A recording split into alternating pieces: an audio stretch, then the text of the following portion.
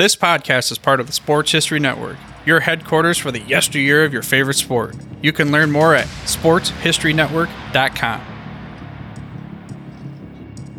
On October 3rd, 1990, the reunification of Germany went into effect. This was 3 years after the famous "Mr. Gorbachev, tear down this wall" speech by U.S. President Ronald Reagan. This week's guest ventured past that wall after it was opened, as his photojournalist job took him all over the world. However, it was a couple of months before this reunification when he took a photo under an overpass that would change his life in a way he could have never imagined. And to keep with the theme of this show, it all revolved around someone connected to the NFL. Welcome to the Football History Dude Podcast, where each episode is a journey back in time to learn about the rich history of the NFL. Your host is Arnie Chapman. Football is his passion, and he wants you to come along with him to explore the yesteryear of the gridiron. So hop on board his DeLorean, and let's get this baby up to 88 miles per hour. This time as we step off the DeLorean, it is June of 1990, and we're in an abandoned homeless camp under the Interstate 10 overpass near Carrollton Avenue in the city of New Orleans. You know, it's kind of warm out there. It's summer, it's hot, it's New Orleans. So why would we be here? Well, it's simple. We've taken an assignment to hold the camera bag for local legend Ted Jackson, a photojournalist from the Times-Picayune. He's about to snap a photo that would change the course of countless lives. Now, this is a story more than 30 years in the making, and in September of 2020, in the middle of all this chaos in the world, the story aired on the Today Show with Al Roker interviewing Ted Jackson and Jackie Wallace to talk about a book titled "You Ought to Do a Story on Me." Well, we'll get into this a little bit more in the interview, but first, let me tell you a little bit about our guest. Ted Jackson is a photojournalist and writer based in New Orleans. He was born in Macomb, Mississippi in 1956 and is a graduate of the University of Southern Mississippi. He joined the staff of the Times-Picayune in 1984. Ted has covered many heart-stopping moments around the world, and for the purpose of this show, he wrote a book that is more than 30 years in the making titled "You Ought to Do a Story on Me," which is a chronicle of his experiences with NFL legend Jackie Wallace. A quote from his website sums up the book, and it goes as such. Every few years, a story comes along that pierces the national consciousness and begs new questions of our place in the world. To pick up your copy of the book, you can head over to the website. The direct link is sportshistorynetwork.com/Ted Jackson. That's one word. Again, sportshistorynetwork.com/Ted Jackson. And speaking of the website and the Football History Dude podcast, if you're a longtime listener of the show, or even if you heard a couple episodes, you probably know that we have a DeLorean question for each guest that we bring on. Simply that's because, I'm a big Back to the Future fan. And speaking of Back to the Future, the third installment hit theaters just a few weeks before Ted found Jackie in that overpass. I love Back to the Future movies, and just movies in general. I love to see the stories unfold, or even the experience of going to the movie theater. Can't do that as much nowadays, but I always think back to all those types of movies that I've watched. And that's why I'm proud to announce the sponsor for this week's episode. It's a movie that I personally endorse, as I found it to be just an awesome adventure, something of epic proportions, we could say. Well, here's a quick rundown of the movie. Gerard Butler, Marina Baccarin, and Scott Glenn star in the Rotten Tomatoes certified fresh, pulse-pounding disaster thriller, Greenland. When a planet-killing comet races towards Earth, a father and his family make a perilous journey to their only hope for sanctuary, while encountering the best and worst in humanity as the countdown to global apocalypse reaches zero. Own Greenland today on digital, Blu-ray, and DVD, which includes deleted scenes, feature commentary with director Rick Romanois, and much more. Again, it's a great movie. If you want a copy, you better believe we have links over on the website. For the next couple of weeks, we'll be giving some of those copies of the movie away to some lucky winners. So all you have to do to check it out, head over to sportshistorynetwork.com/contest.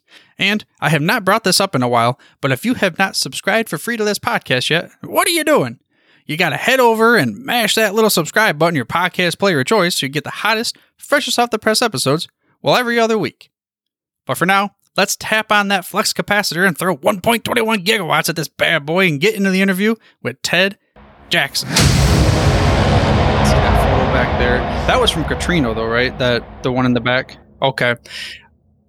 And I see you've had like what's the best way? A very wide-ranging a career covering a lot of different topics, it seemed like, throughout when I was going through your website. Well, as photojournalists, I kind of call us the Swiss Army knife of the newsroom. We just do everything. And, everybody has their specialty, and mine has always been kind of social issues. But I've loved sports. It's always been a lot of fun to cover sports. And so Super Bowls have always been kind of a highlight of mine. And of course, getting to cover the Saints in Miami for their Super Bowl was one of the highlights of my career. One of the highlights. Right, for sure. So that's one of the things I wanted to get into later, because I don't remember which website it was on, but I saw you with an NFL logo on it looked like it was a sideline. I was going to ask if you ever actually were on the sidelines photography, or was it just in the stands? It was almost always on the sidelines, yeah. Oh, man, we're going to dig into some of that. I can count on one hand probably the times I've just attended NFL games, and it feels very awkward to me to be in the stands. Yeah, I mean, it's got to be a different view. Like, you're looking at it through the lens versus I talked to Joe Horrigan's son, and he worked with NFL Network a little bit, but he wasn't necessarily the cameraman on the sidelines. And he described how talented he of course, maybe we're biased, but he thinks the NFL Films crew and the NFL cameramen for the sport are better than any other sport out there, because it's that anticipation. So let's just jump into that. Like, how do you anticipate where you're going to get a shot for a football game? Well, it's very difficult, and it's good to know football, and it's good to be in the head of the quarterback, which I am not. I grew up loving football, and my younger brother is a coach in baseball and has coached football also. And so if I could have him at my side all the time, I would be a better photographer with sports and football in particular. But my specialty has always been the human side of the sport, and if I can get the action, the peak action, the hit, the catch, the moment, that was pretty awesome. But I always paid attention after the catch too, and to watch those little moments that happen that most people don't even see happen. And I don't mean other photographers; I mean the fans don't see those little moments. That's what I always enjoyed about sports. But yeah, being able to anticipate is critical, is really good, and being able to move quick and to swing those huge lenses from side to side quickly, and to be able to refocus quickly. Yeah, I find it, so I have a camera that's better than, I guess you could say, the average, but I always put it on that sports lens because I know nothing about cameras. So I know I'm doing an injustice talking to somebody like you as far as taking photographs. But you mentioned something about like the human aspect, and maybe because it's like I'm watching on TV, right? And like you said, like they'll cut away to a commercial, they'll cut away to the sidelines or into the booth. You don't get to see necessarily everything except for the touchdown celebrations and maybe that guy going first down. But you don't see, like you said, maybe some of the other things. And do you ever catch maybe on the sidelines photographs or special moments and things like that? Yeah. And if you're not have you ever heard of the Benson Boogie? No. It's legend here in New Orleans. It's the team owner is Tom Benson, who recently passed away a few years ago. And there was a dance that he did at the whenever the Saints won. He'd dance around with an umbrella, which is kind of iconic here in New Orleans, with second lining and the jazz and that kind of thing to second line. And I photographed him on the sidelines when he thought the game was over, but there were a few seconds left and the Saints had just scored, and he thought the game was over, and he started twirling on the sidelines in a dance with his arms out like this. And I made the picture with a wide angle lens with the game in the background. Is kind of a nice picture. They used it on the front page the next day, and the tagline on top of the picture one of the really creative headline writers at the paper called it the Benson Boogie. And, okay. So that was tagged through a photo that you had. Name came from, yeah. And after that, it became his thing. When they won, he would dance, and it really became legend. At the end of the game, he would dance around the entire, circumference of the stadium with everybody cheering him. So look it up. You'll find a lot of pictures of the Benson Boogie. I'm going to have to take a look at that. And that kind of brings me to, so we talk about the owner, and with, again, going back to the photo of Katrina back there, so you must have been involved then during that, the rebuilding and bringing in Drew Brees and then just the Saints and the march. I mean, like, what did that mean to the city, being someone that was from there? Well, it was tough. Katrina was tough on everybody who lived here. And I always say, if you lived here during Katrina, whether you evacuated or you stayed, you had a story to tell, and it was always dramatic, no matter who you were. And of course, the picture behind me is a survivor named Robert Green, whose mother's house was right in the breach of one of the major breaks in the lower Ninth Ward, and that night, he lost his granddaughter and his mother during the storm. And he's a real survivor. And I think the world of Robert. But that was kind of an iconic picture from Katrina. But, coming back, most people know the story of Steve Gleason, who blocked a punt in the first game back in the Superdome for the Saints in the first few minutes of the game against Atlanta. And Steve, who suffers now with ALS, became a hero that night. He became an icon himself. And there's a statue outside the Superdome of Steve blocking that punt. I was on the wrong end of the field to get that picture. But my colleague Michael DeMacher shot the famous picture of that block, which became the statue. But that, sports people understand what sports mean to the city and to the lifeblood and to emotions and all those kinds of things, especially during hard times.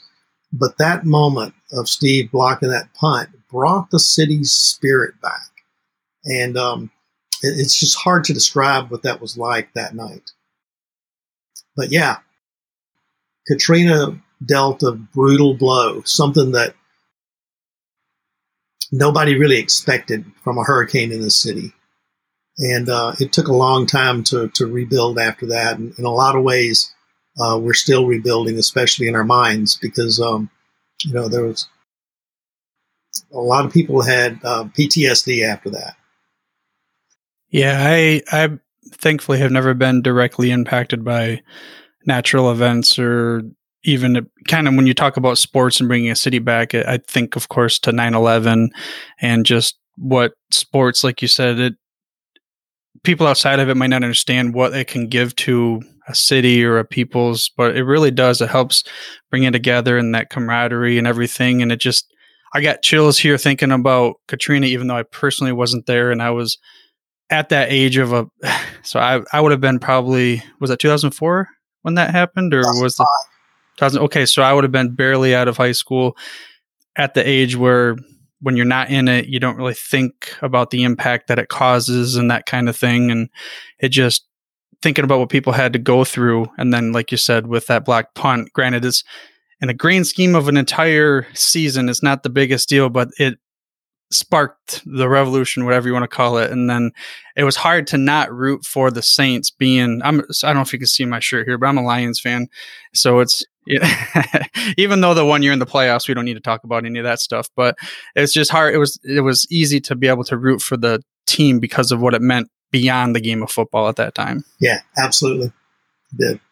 And so this really got me into a lot. I wanted to start off, we wanted to talk about the Jackie Wallace story and searching for him, but man, I didn't realize you had even more in depth as far as the NFL goes. Let's go back to that then. What has a photojournalist, and you're taking a picture, and it's something that can, as they say, a photo's worth 1,000 words. What does a photo mean to you from your lens versus somebody that's viewing it? Well, first of all, when I was young, looking at photographs and famous photographs like Iwo Jima and, storming the beaches in Normandy and famous images from the Civil War, it never dawned on me as a child or as a young adult that a photographer had to live that moment in order to shoot that picture. And when I started thinking about that, I gained a lot of respect for the photographers. And when I decided I wanted to be one, I realized that it was going to take an emotional toll to be able to shoot some of the pictures that I wanted to shoot. And so I think that's the biggest thing that a lot of people don't grasp is the stories behind the photos and what it takes to get them. I remember when I first picked up a camera, and I was, of course, most young photographers look at National Geographic and think, that's what I want to do for a living. And they look at the pictures and they know exposure-wise and framing and focusing, I could shoot that picture. I could do that. I could shoot that. I could have shot that. But I think what most people don't realize, especially what I didn't realize, is that shooting the picture is the easy part. Is getting in position and knowing what picture to shoot, knowing where to be and why you're going to be there. That's the difficult part. The education involved in being a really seasoned photojournalist, it takes a lot to learn all that, to experience those moments. It's like a lot of people talk about how journalists and specifically photographers get to be on the front row of history. And so that's a benefit to this job too, is being able to have the access to moments that most people will only see in the newspaper or in magazines. That's a good point to tie it back into football. I mean, there's plenty of athletes that are out there that from a physical perspective, they're just as, like, Brady's not the best. Okay, so I don't like the term GOAT necessarily because it's so impossible to go from era to era, but let's just call Brady the GOAT right now, right?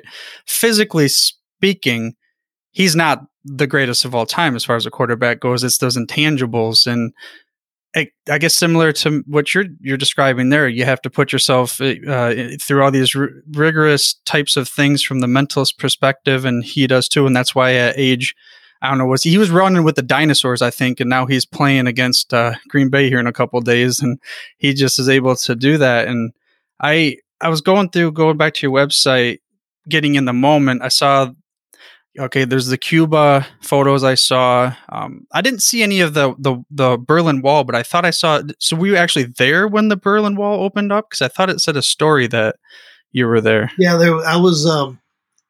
The day the Berlin Wall came down is the day that my editors decided that I needed to go, and so I wasn't there when it fell. But the idea that my editor had and the writer had, Jim Amos, the writer was a assistant editor at the time, had the idea to go beyond the wall. Now that the wall came down, we would go into East Germany and see what we had been missing for all these years that the wall had been up. And Jim grew up in Berlin and in Germany and different areas over there, so he spoke fluent German and was able to maneuver in that world. And of course, I was the beneficiary of all that. But yeah, we traveled for 2 weeks in East Germany right after the wall came down, which was an incredible experience. Yeah, that must have been a wave of emotions. I mean, for someone like you, but even more so for your partner there to go through that. And how long had he lived in that era before he moved over here? Well, he grew up there as a child. His dad was in the shipping business, and I guess his formative junior high school years, he was there. So he learned the language well, learned the environment. But he had never been to East Germany either. But yeah, it was quite a trip. Matter of fact, there was one family who was very hesitant to let me shoot their picture, and but he acquiesced, and I love this. It's a crazy little story. We went back 10 years later to see how Germany had changed. East Germany had changed after the wall came down, and we got to visit with a lot of the same people 10 years later. And this one family, this one man told me that he didn't want me to shoot his picture because he thought Jim and I were both spies for the Stasi. Because everything we said and did matched the way the Stasi worked. We asked endless questions. I shot pictures of everything. We both had trench coats that we wore. Jim said he was American, but he spoke flawless German. And we remember one time when we asked him to take us to his place of employment, and he hesitated, but finally acquiesced. And he said, "You remember when we got into the car, and I asked you to give me a minute? I forgot something in the house." And he ran back inside and came back, and then took us to his workplace. He said, "I was so convinced that you were spies and were there to take me back to prison." He said, "I went into the house to tell my family goodbye." And, it's just an incredible world that we were living in at that time, that we were experiencing with the people who lived there.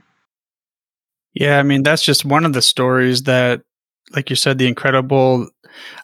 It's easy for us to take things for granted in the situations that I'm in, like personally me in my life. It's nothing compared to that. And then I seen going through, again, the Cuba, there was this one photo, and I don't know, maybe this ties into we can get into the Jackie Wallace story why I brought you on here, but there was a child trying to wrestle. It was like a rope. Was that a cow or a goat? It was hard to see the picture, but an animal that was obviously bigger than the kid. Right, it was a goat. Okay, so it was a goat. They were trying to wrestle it. And it almost made me think of how many stories in our lives go that rope was like such a fine line between victory and defeat. If all that kid had to do was let it go, but then once you let it go, now everything's gone, versus the other fighting the struggle. And that's kind of the struggle that I wanted to kind of start this episode off with Jackie Wallace was, all you got to do is let it go, but then it's gone, and these kinds of things. So let's take us back to June 1990, and let's get us in that mood right there. Okay. Well, I was in the newsroom. It was a hot day, and I remember not much was going on that day. So I was in the dark room making some prints, and my editor, my photo editor, Kurt Muchler, came into the dark room and said he had an idea for me. Saw that I wasn't doing anything, and so he said he had noticed a homeless camp over the weekend, and it was right when you take off through an exit off Carrollton Avenue in New Orleans, headed towards Metairie. He said, when you come off that ramp, look to the right, and there you'll see a homeless camp. And I asked him, what's so special about it? And he said it's set up like a living room. So couches and chairs and a table and all these things. So that was all I needed. It was just, we like different, in journalism. And so I thought it'd be interesting to see what these guys were up to in this little camp. So I headed over there. When I got to the camp, it was all turned upside down. There was nobody around. It looked like it had been ransacked. And, but, nobody expected anything out of the story. It was just go check it out, see if it makes something. And so I really wasn't disappointed, but, I kind of ramped my mind up a little bit. So I headed back to the car, and about 100 yards away or so, I just came up on this one solitary man sleeping on a rusty box spring. And he was wrapped in a clear plastic sheet. And it startled me, I just didn't expect anybody to be there, kind of tucked away on the edge there. And so his camp was unique looking because it was so neat. It was he had his shoes lined up, socks tucked in, his clothes folded on a 5-gallon bucket or milk crates, that kind of thing. And he had a newspaper neatly folded at his side. And so I'm not going to do anything with this, but it's a neat picture. And so I climbed up on a crossbeam and shot straight down with the wide angle lens and made a picture. Like I said, I didn't think I'd do anything with that, but I climbed down and I woke him up to ask him if he knew anything about the camp. And he was groggy, kind of wiped the sleep out of his eyes and sat up and he told me what had happened. He said he understood that some teenagers were coming down that exit ramp and they were shooting guns into the camp and ran them off. That's what happened. But then he said, "Why do you want to know?" And I said, "Well, I worked for the Times-Picayune. I had 2 cameras on, a big camera bag full of lenses and stuff. And so I was wanting to do a story about homelessness. And he kind of hesitated for a second. And then he said, "You ought to do a story about me." And which turns out to be the title of the book. And I said, "Why?" And he said, "Because I played in 3 Super Bowls." And now he had my attention. And so I didn't believe it. I thought he was a little delusional or something like that. And so I asked him what his name was. And he told me Jackie Wallace. It still didn't mean anything to me because I didn't grow up in New Orleans. I grew up in Mississippi, and I was not a roster kind of a guy to begin with. So he showed me an ID. Yep, there it was, Jackie Wallace. Okay. Well, I thanked him. So I headed on back to the office. So I probably drove a little too fast because this was pretty weird. And so I drove back to the office and I pretty much trotted or ran through the newsroom to the sports department. I passed my photo editor on the side going and headed to the sports department. And the sports editor answered my question. I said, "Does anybody know a guy named Jackie Wallace?" And every head popped up. And Tim Ellerby was the editor. He started explaining who Jackie was, that he had been this star, a legend quarterback at St. Aug High School. And he went to Arizona and they made a great quarterback out of him and switched him from offense to defense. And he became a great punt returner and made All-American. And he was drafted with the Vikings, played with the Colts, and played with the Rams, and actually played in 2 Super Bowls, not 3, like he said. But he had been on the team for 3. And so that's what he meant by that. So, but then Tim said, "But nobody knows where he is anymore." And I was about to bust. I said, "You won't believe it, but I think I found him." This is the interesting part to me. Well, besides all that's pretty interesting, but another interesting little detail is that the newspaper that was laying next to Jackie while he was sleeping was the Times-Picayune, that day's edition, and it was open and folded open to the sports page. And that day was the 3rd part of a 3-part series on NFL heroes, where are they today? And that day, the installment was Joe Ehrmann with the Baltimore Colts, who had retired from football and transitioned into a gospel minister. At that time in the sports department, Jimmy Smith, who had written that 3-part series, was standing next to me. And now this just falls into place, And so Jimmy says, "Do you think he's still there? Do you think you got the name right?" And I said, "Yeah, I've got it written down right here. It's Jackie Wallace." And he said, "You think he's still there?" And I said, "I hope so." So we went running back. And sure enough, he was right where I left him. And the interesting thing to me is that Joe Ehrmann, who was in the paper that day, was an old friend of Jackie's. They had played together as teammates in Baltimore. Hey, it's halftime, which means it's time to share with you a promo from a podcast on the Sports History Network, the headquarters for your favorite sports yesteryear. Welcome to History of College Football Podcast. I am Jay Abramson, and I will take you down a gridiron memory lane. The national champions, the teams, the rivalries, the conferences, the Heisman winners, the rankings. Today, we will discuss the college football history of the Alabama Crimson Tide.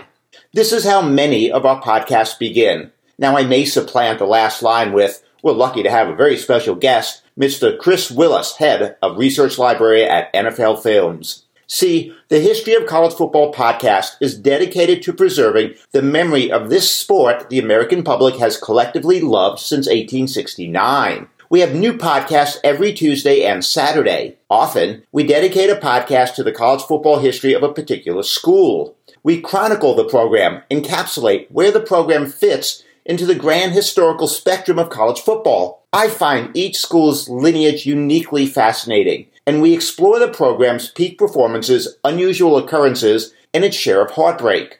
We cover the team's first season, national championships, Heisman winners, legendary coaches, most stunning wins, heartbreaking losses, best teams, all-time great players, and the extra hullabaloo that makes that program unique. And we never forget to discuss the mascot.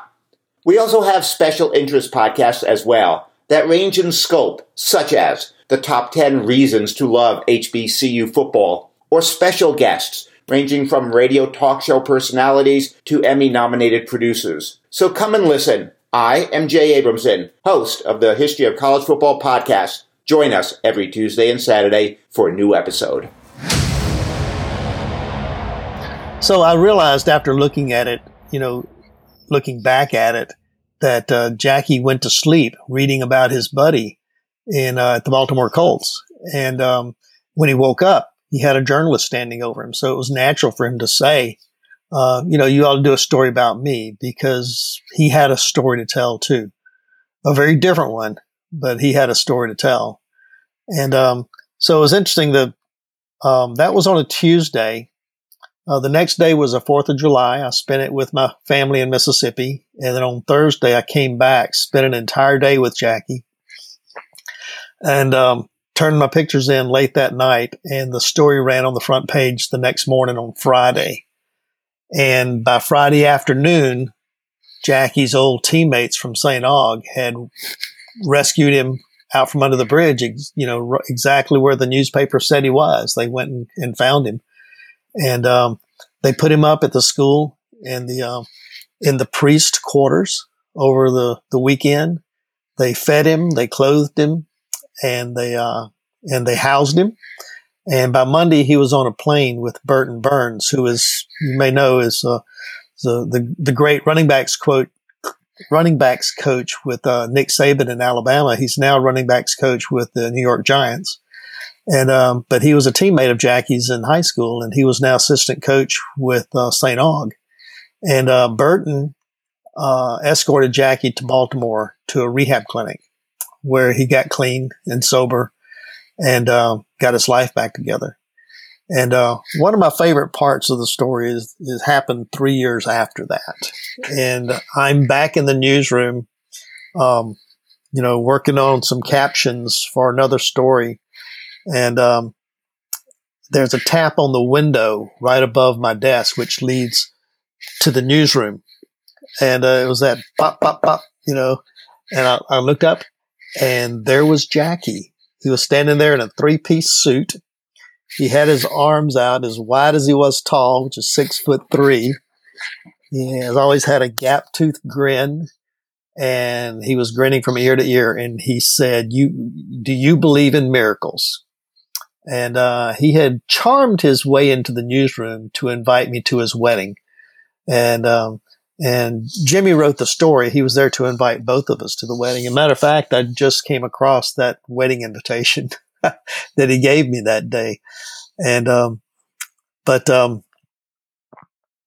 we didn't get to go to the wedding, but we did go a short time later to do a follow-up story, and we got to meet his wife, got to see their new house, where he lived, where he worked, was working on the changeover crew at the Baltimore Arena.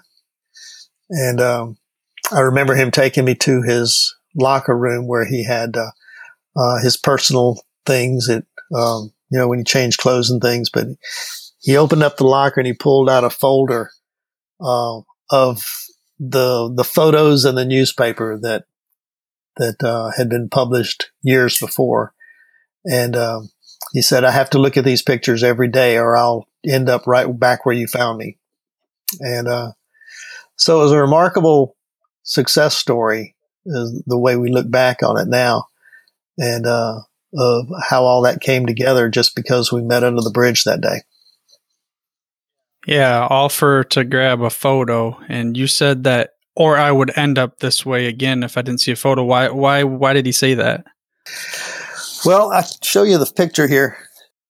He said he just had to remind himself of where he was. And, of course, you can see the newspaper here. And, but he had copies of all these photos.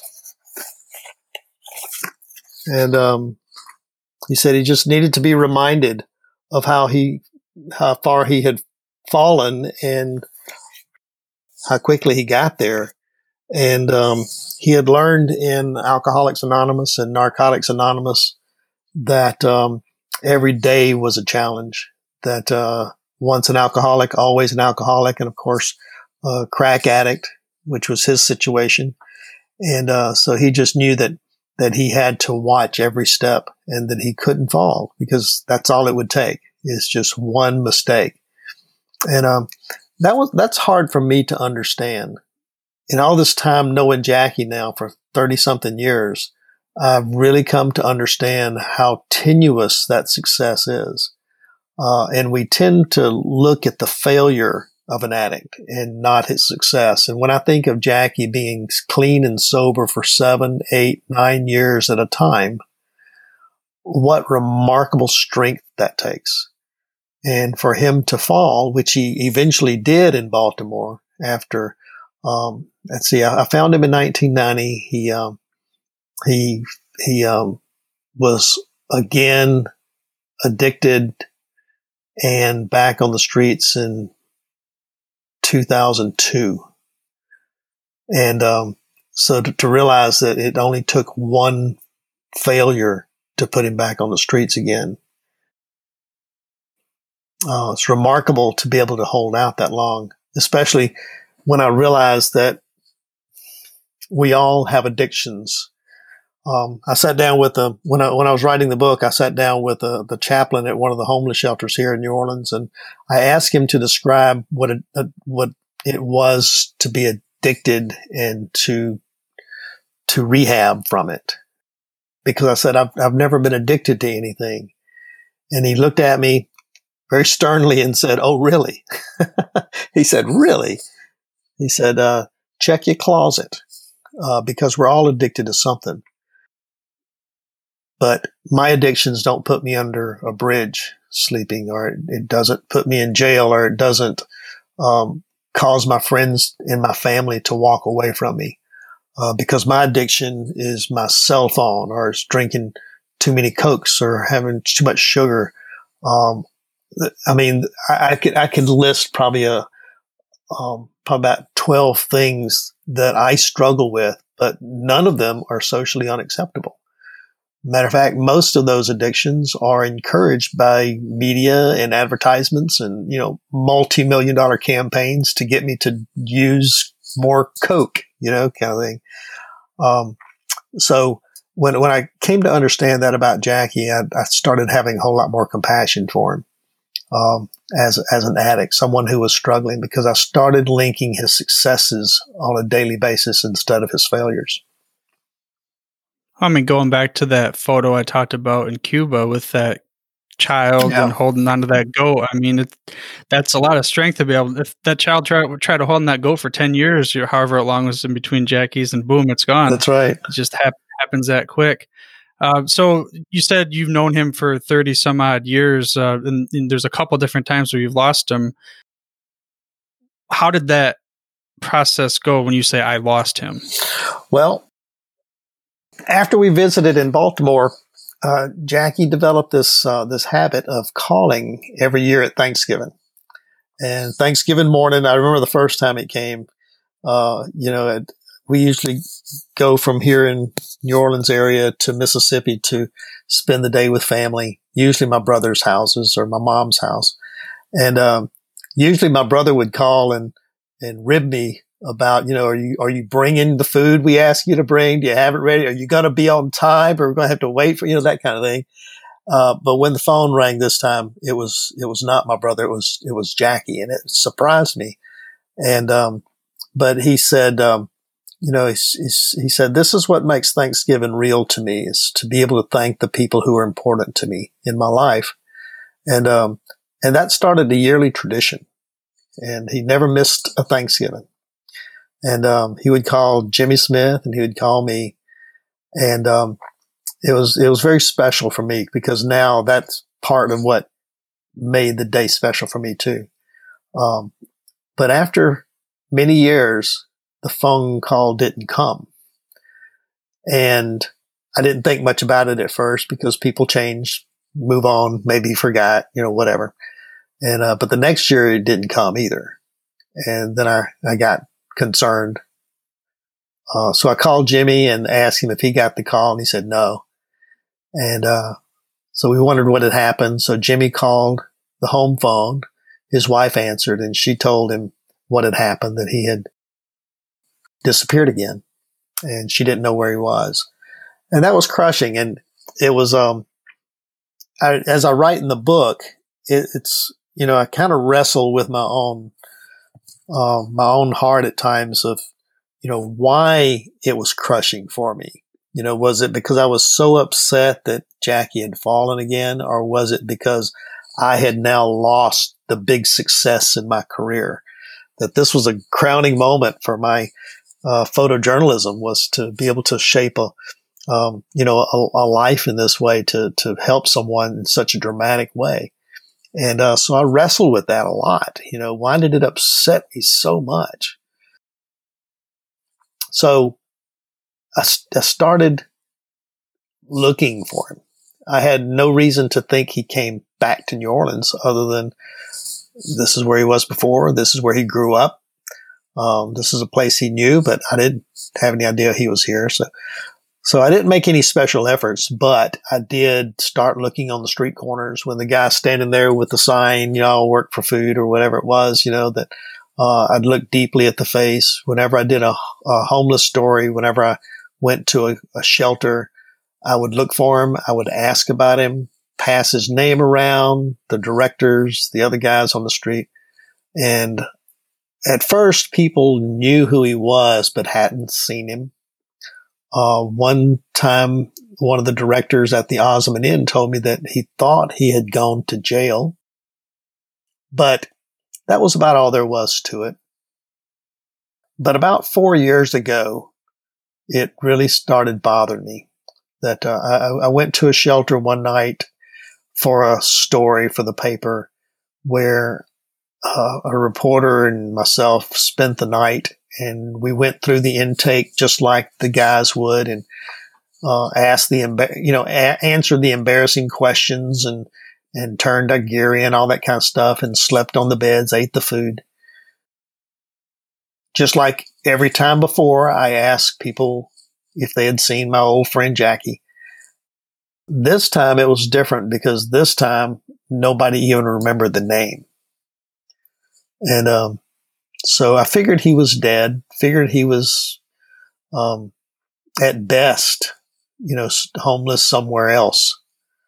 But that night, while I was sleeping on the cot, I really decided that it was time to try to find him, to get serious about this. That this was, I'd kind of, been superficial too long with it.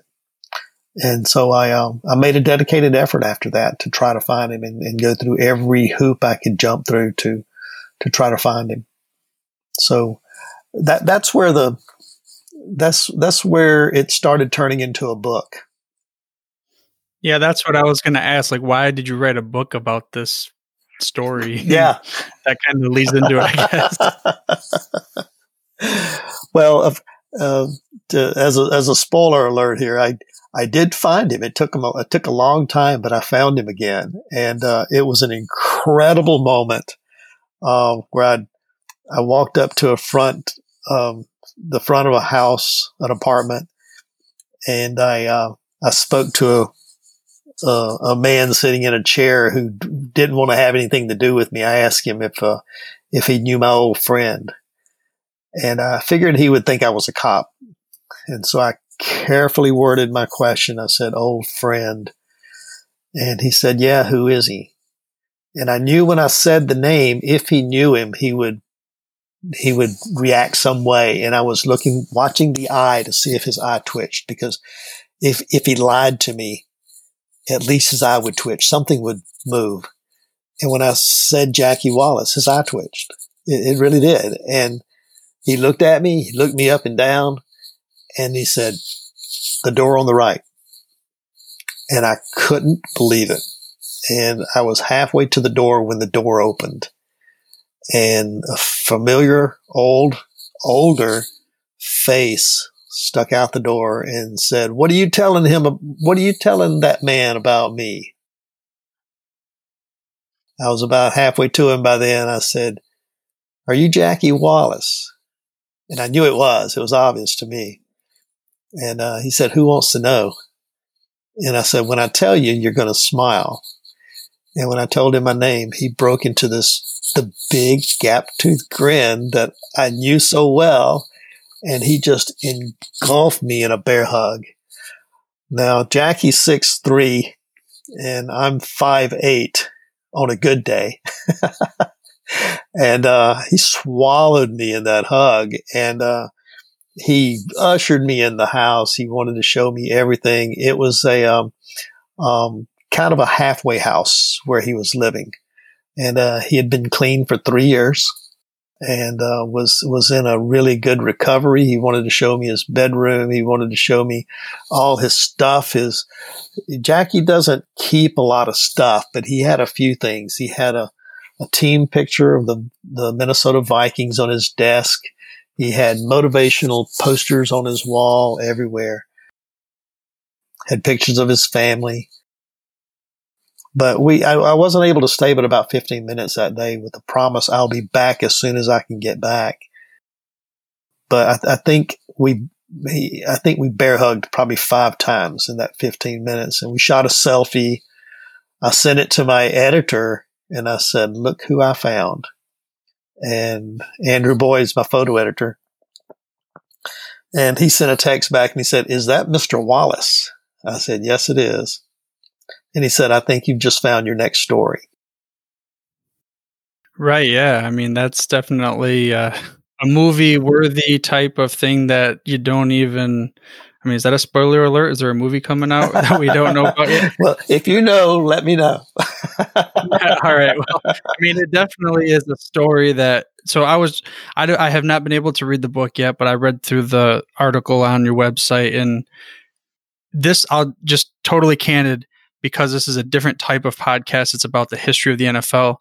I didn't know what way to take it, how it was going to go, but I knew it's a story that had to be told to the listeners of the show. And there's going to be many listeners that are going to recognize this name. I myself didn't until I had to research after seeing you on the Today Show. By the way, what was it like being able to talk to Al Roker?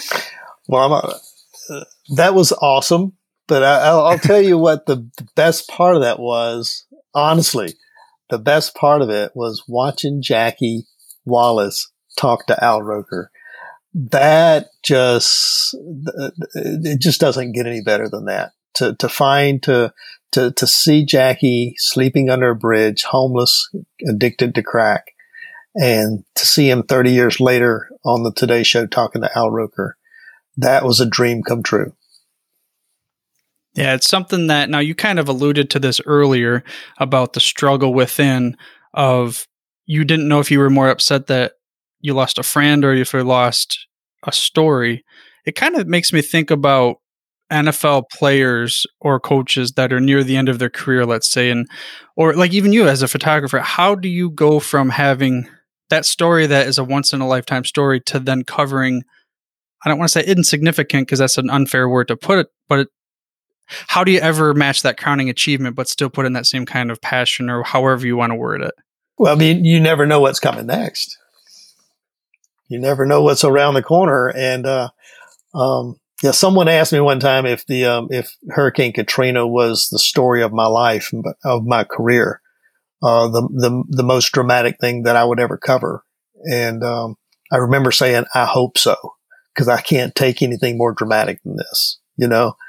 But yeah, there's been a lot of stories like that. Matter of fact, the original idea of the book, was the 12 people who I've met in my career that inspired me.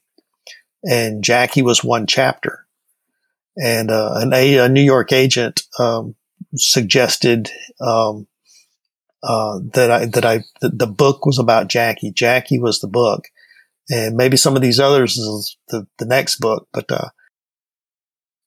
yeah, there's a lot of memories. There's a lot of incidences and situations and opportunities and serendipities that have happened through a 30, 35, 36 year career, that are just profound in this profession, for me. But Jackie is a unique story, not just because, and here's the thing, Jackie's not a unique story in that he's a football player that played in the Super Bowl that ended up addicted to crack. That can be written probably 100 times in the NFL. What makes Jackie unique is that he was determined to get his life back. And when he did, he would often find himself in failure again. But yet he was once again determined to get his life back. And that's why on the cover of the book, it mentions, addiction, unlikely friendship, and the endless quest for redemption. And, that is Jackie. Jackie has a spirit like none I have ever seen. He's charming. And I don't mean the kind of charming of an addict trying to manipulate you. I mean, he is just a charming human being who just smiles, sees the positive in everything, and sees opportunities, and lets the bad days roll off his back. And if you give Jackie $100, he'll have it given away by the next day, trying to help someone else. And I don't know too many people like that.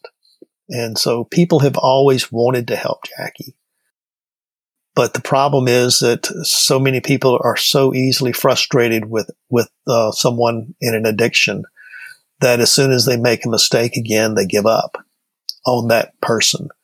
And I think that's one of the lessons of the book is that Jackie wanted to succeed, and he just needed more help than most.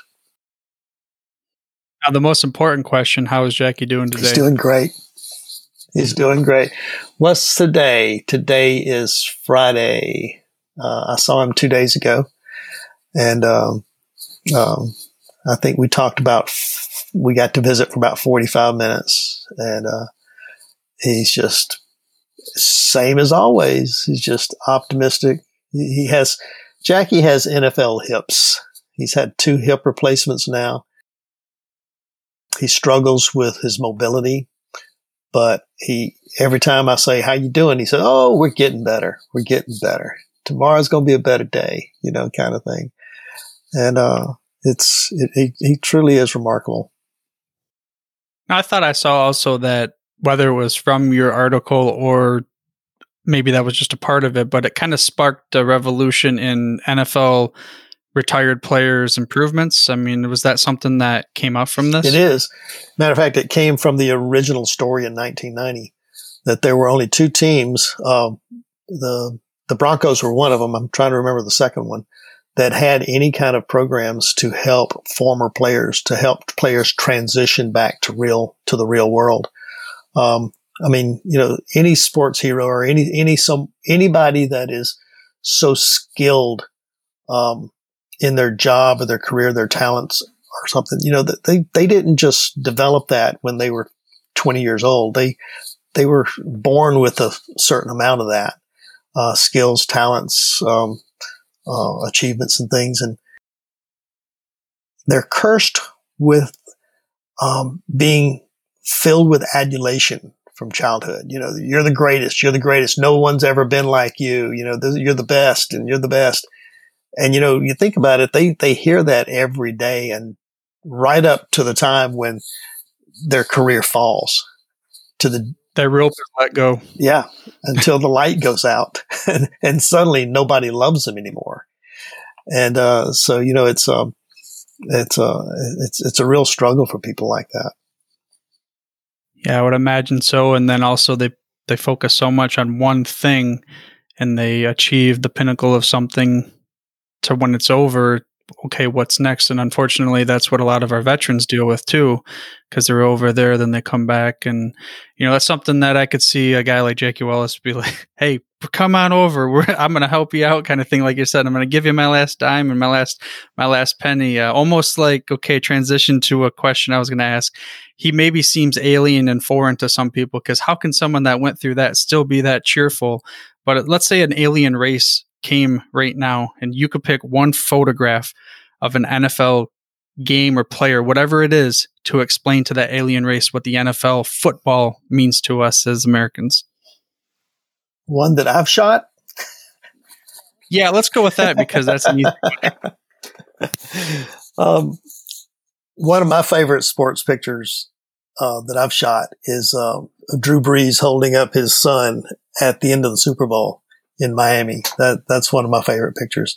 Now, a lot of people have seen that picture, and I don't want to take credit for anyone that you've seen because probably about 20, 30 people shot that picture that night, and it was on the cover of Sports Illustrated. That was not mine. But that's one of my favorites, and it's in my image, I have Drew Brees' wife, Brittany, looking up at the two of them, and she's wiping a tear from her eye, and that's a very special moment to me. But it that says to me that running a football down the field or throwing it farther than the other guy or being able to hit someone really hard transcends those physical moments into a very emotional moment. That something speaks of legacy and heritage and something that binds people together in their hearts. It rises above the everyday. It lives in your heart forever. A lot of these moments do, just like the Steve Gleason moment. We are in New Orleans. Those two images are probably sealed in everyone's hearts as to what this team means to us. Now, the younger generation right now don't remember how bad the Saints were for so long. But if you're older like me, then you remember that first game and you remember that last game. And a lot of years in between. Yeah. I would like to tell you I feel bad for you, but I remember I said I'm a Lions fan, so you don't get anything there. But speaking of living moments and being able to remember them forever, there's a question I asked to every guest of the show. I'm giving you the virtual keys to my DeLorean right now. You can go back to any point in NFL history. You can tweak it. That's a very open-ended question, and you can relive that moment. What would it be? To relive the moment. And this is not going to be a moment that most people will know. The first thing I think of when you talk about the Lions, though, when I was preteen, I believe, is when Tom Dempsey kicked that record field goal against the Detroit Lions. It seems like every time I see something, it's always either, if it's bad, it's against the Lions. If it's good, it's not the Lions. Okay, back to your question. Right. Let's stick with the questions, man. I remember where I was when that happened. But anyway, if I could go back, when the Saints were in the Super Bowl in Miami, of course, we've only been one time. Thank you, Tom Brady. But during that game, the Saints against the Colts, the first quarter was terrible for the Saints. And I'm on the sidelines. I'm on the field with my lens and with all the other photographers. I'm in the corner of an end zone. And it was getting very depressing very fast. I forget the score right now, but I think we were down 2 scores in the middle of the second quarter, I think. And I remember saying, I'm not a roster guy. I'm not a stats guy. But in the middle of the second quarter, I remember saying to myself, to my team, just show up. You don't have to win. Just show up. Don't embarrass the city. The city needs this so bad. Just show up. And I remember just a couple minutes later, after that feeling, I remember in the corner of the end zone across to my left, I remember a really small chant start up. And it was the Who Dat chant. Who Dat, Who Dat, Who Dat say they're going to beat those Saints. And it started building. And it went all around the stadium, and it just got louder and louder and louder. It gave me chills. It really did. And suddenly I'm kind of getting emotional right now, thinking about how the fans it was almost like they were just praying to the players, just show up because we believe in you. We believe in you. And of course, the rest is history. But at the coming back in the third quarter, that onside kick was a moment for the history books. And when the interception happened, and we actually had a moment where I stopped and said, it's possible. Not only did we show up, it's possible we might win this. And if you're a Saints fan, you don't count the win until that last second ticks off. I don't care how many times you've seen this script played out. We don't take a win until it's over. And but I started to believe after that interception that it was possible that we could win. But yeah, that moment of that chant going up in that corner of the stadium was chilling to me. I'll never forget it. Yeah, you're right. That's something that, as an observer, granted, I was rooting for Peyton Manning and the Colts that game, by the way. Well, and, he's our boy too. Yeah. Well, because of the neck of the woods, yeah, for sure. But talk about a biggest Stones moment and a decision that I remember in my personal Super Bowl history, to come out of halftime and to kick that onside kick like that. Just, of course, at the time, I'm sure, like you said, you needed to do something crazy to get back into it. I don't remember what the score was either, but it seemed like they were doomed and destined to just Peyton Manning's going to win a second Super Bowl or whatever it would have been at that time. Yeah. Yeah. I think we can all remember the different kinds of moments. And that's why I like to ask that DeLorean question, whether it's going back to your own history or going back to something that you were not a part of before. But before I let you go, as a photojournalist on the sidelines of a Saints game where you're also the fan, how is that? How do you delineate between those two, and how do you break that up? I try to separate it. And obviously with the story about Jackie Wallace, I have mixed those emotions a few times where, a story becomes a friend in Jackie. But on the sidelines, I feel like I've always been able to be objective on the sidelines. But it is so much fun to watch them win. And I remember the Super Bowl season, we would, it was something that was hard to believe that was actually happening. So I remember at the beginning of every game after we had won, going into 8 games, remember the local photographers would all kind of mingle under the field goal before the game started and say, we're probably going to lose tonight, but it's been a great run, hasn't it? And it just kept going every week. It just kept going. But yeah, it's a different feeling when it's your team and it's when they're doing well. I remember, just on road games, especially, you're in the hostile stadium and your team is doing well and everybody's depressed around you and you're just thinking,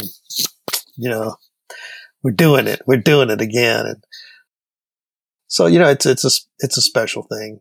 And going back to Katrina, that was why I think it was so hard to cover. It was because I've covered so many disasters, earthquakes and hurricanes, more hurricanes than I can count. But seeing that happen to my own city, to my friends and my coworkers and all those kinds of things, it was a devastating feeling. And it's that way too when you have your team. Yeah, I mean, just like going back to 9/11, for instance, there's been way more devastation in other countries that we're kind of tone deaf to, but then when it happens here to something on our own soil or to our own team or to anything that we can localize, it means something different internally. And as a Lions fan, I would hate to see him go, but would you welcome Matthew Stafford in the impending trade whenever this happens? Oh, we welcome anybody that helps us. I mean, anybody. Right. Yeah. I'm unfortunately, that's probably what they're going to do. But we just got your assistant coach or assistant head. I don't know what his title was with you, Dan Campbell. He's going to be our head coach for the next, hopefully, 6 years, because that means he's successful. That's right. That's what you want. A long tenure.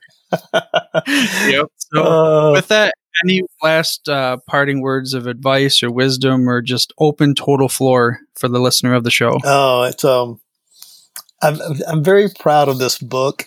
It feels like the culmination of not only my career but my life in a lot of different ways.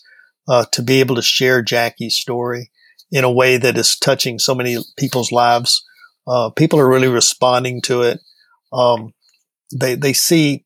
I've had so many people that have told me that they picked the book up thinking that they're reading about a photographer and a football player, and realize deep down that they're reading about themselves, about things that they didn't know about themselves, and things that they aspire to be, that they want to be.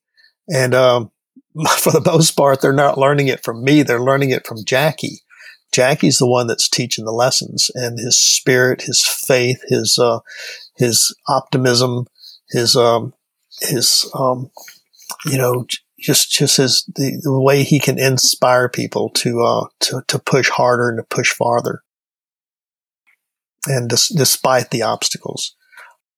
So, I mean, that's just thrilling for me to see people to get the message and to understand that.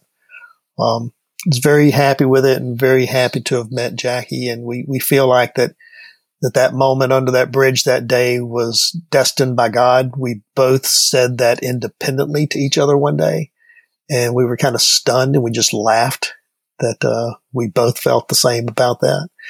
And so really appreciate you having me on and being able to talk about this story and just kind of about life in general in a way.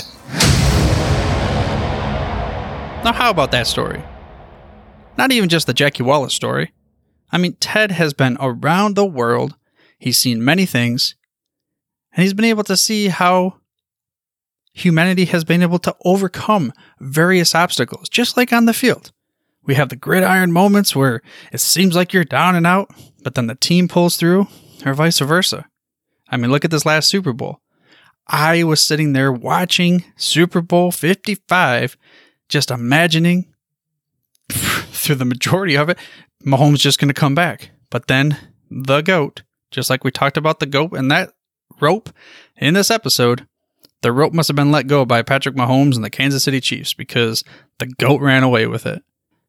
And I hope you enjoyed it yourself, listening to this incredible story that Ted has gone on. And of course, there's way more. You got to check out his website. You got to get this book. And again, if you want to get a copy of Ted's book, you ought to do a story on me or learn more about his work or the Jackie Wallace story. Please head over to the dedicated page. You can get there through the short link at sportshistorynetwork.com/Ted Jackson. And if you have not subscribed free to this podcast, and again, what are you doing? You need to go ahead, mash that little subscribe button on your podcast player of choice. That way you get the hottest, freshest off the press episodes, well, every other week. But for now, dude, I'm through if you're through. Thank you for listening to this episode of the Football History Dude. To make sure you're the first to get the next episode, please subscribe on your podcast player of choice and head on over to thefootballhistorydude.com for the show notes and more information on the history of the NFL. And remember, dudes, where we're going, we don't need roads.